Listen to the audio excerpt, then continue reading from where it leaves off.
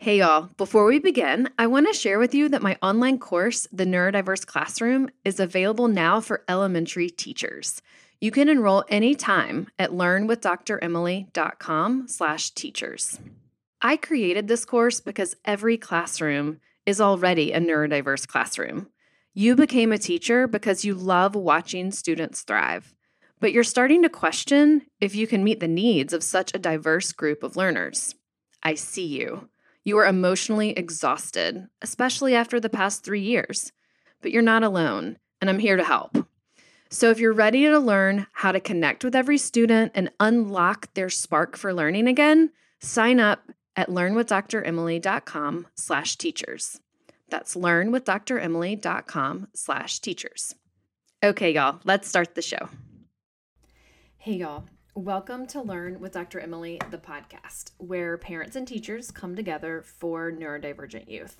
I'm your host, Dr. Emily King, former school psychologist and current child psychologist, specializing in raising and teaching children and teens diagnosed with autism, ADHD, anxiety, learning disabilities, and or giftedness, any of the things that might make learning a little bit trickier for them.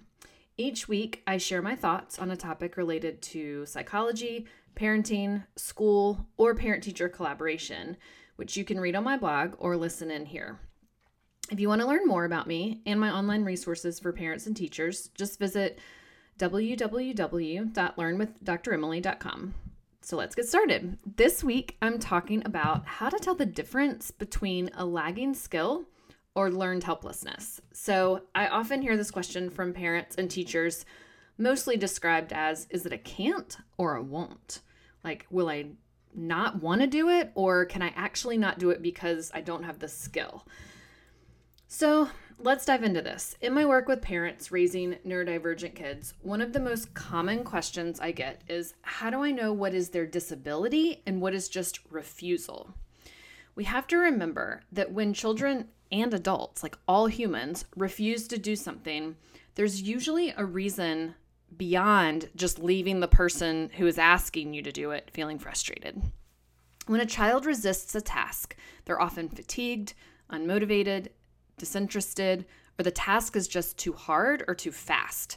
So let's look beyond non-compliance, quote unquote, non-compliance, to uncover what's really going on underneath.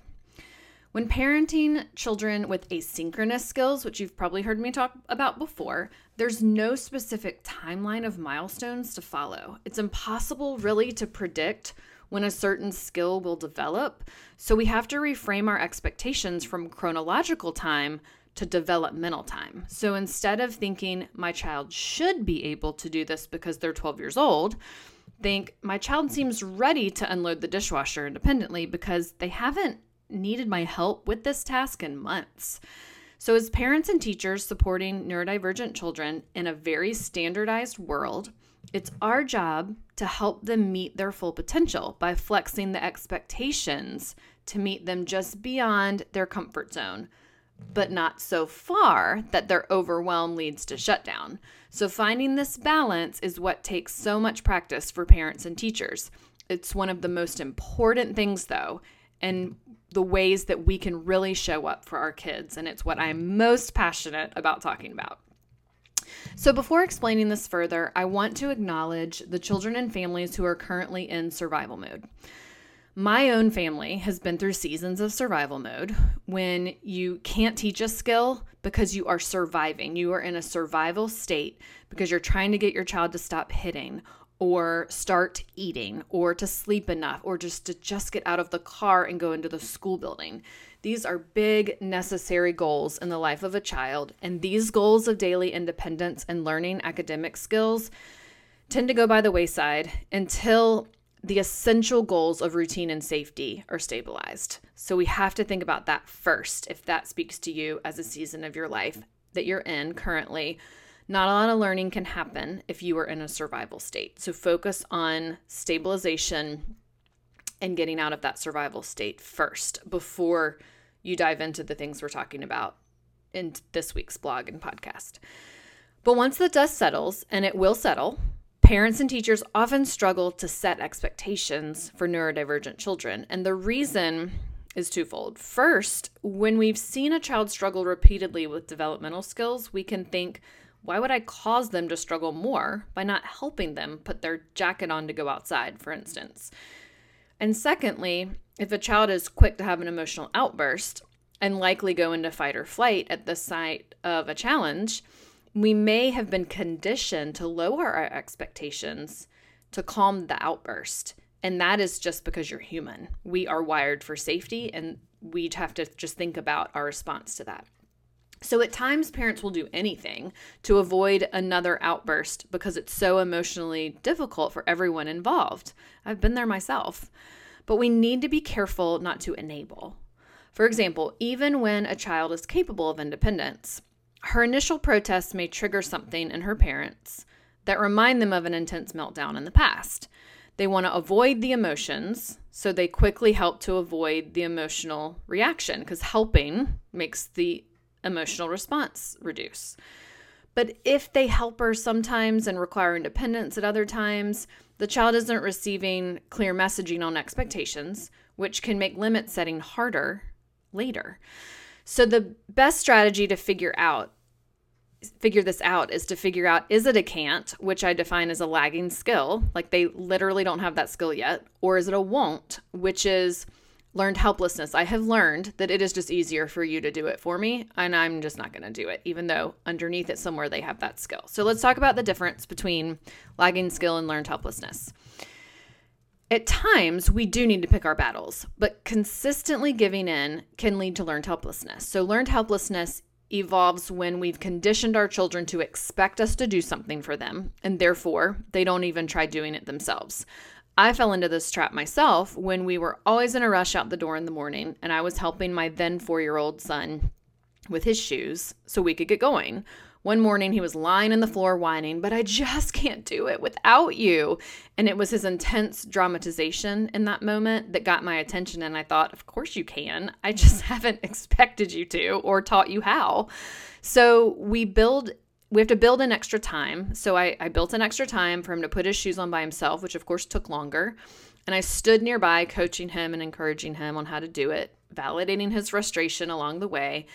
This led to him feeling more proud when he was able to do it instead of helpless. So yes, we were absolutely late some days. And if time is important to your family and it's not doable during the week, practice these emerging skills of independence on the weekends and wait until the skill is automatic for your child. They're doing it without even thinking, to include it in the weekday morning routine.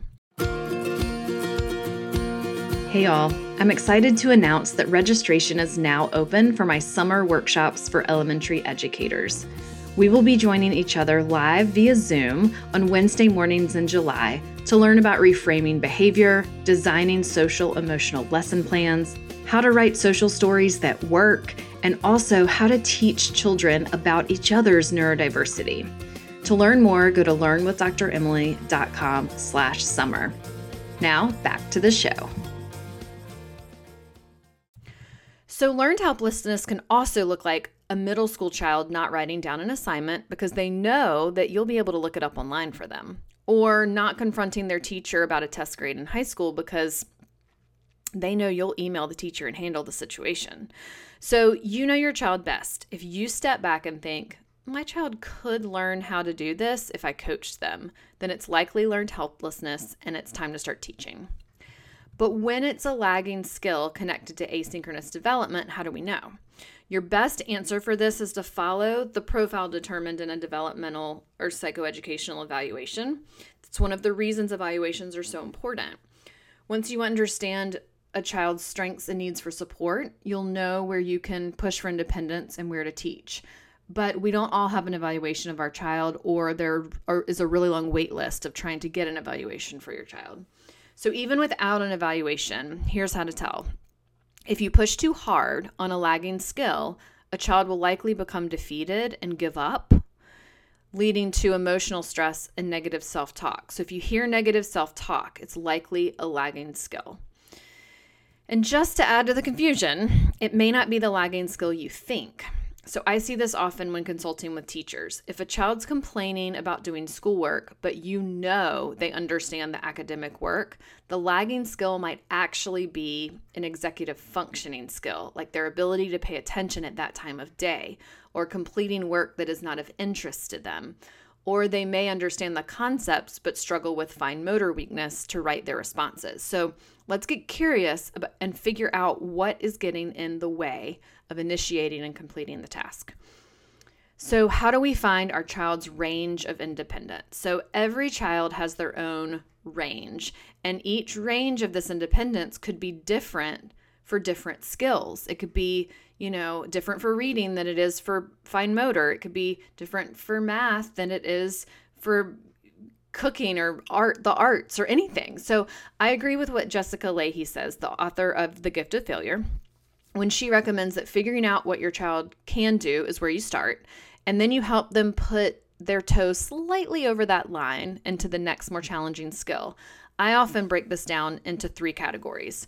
The first category would be independence. Think about what your child can do without any support. They are, set to be able to do it on their own. You can expect them to do this within the family or in the classroom because it is mastered. So think about things like if your child can get dressed on their own. There was a time that they couldn't get dressed on their own, but if that's a mastered skill now, you're not even helping them with that. That's independence.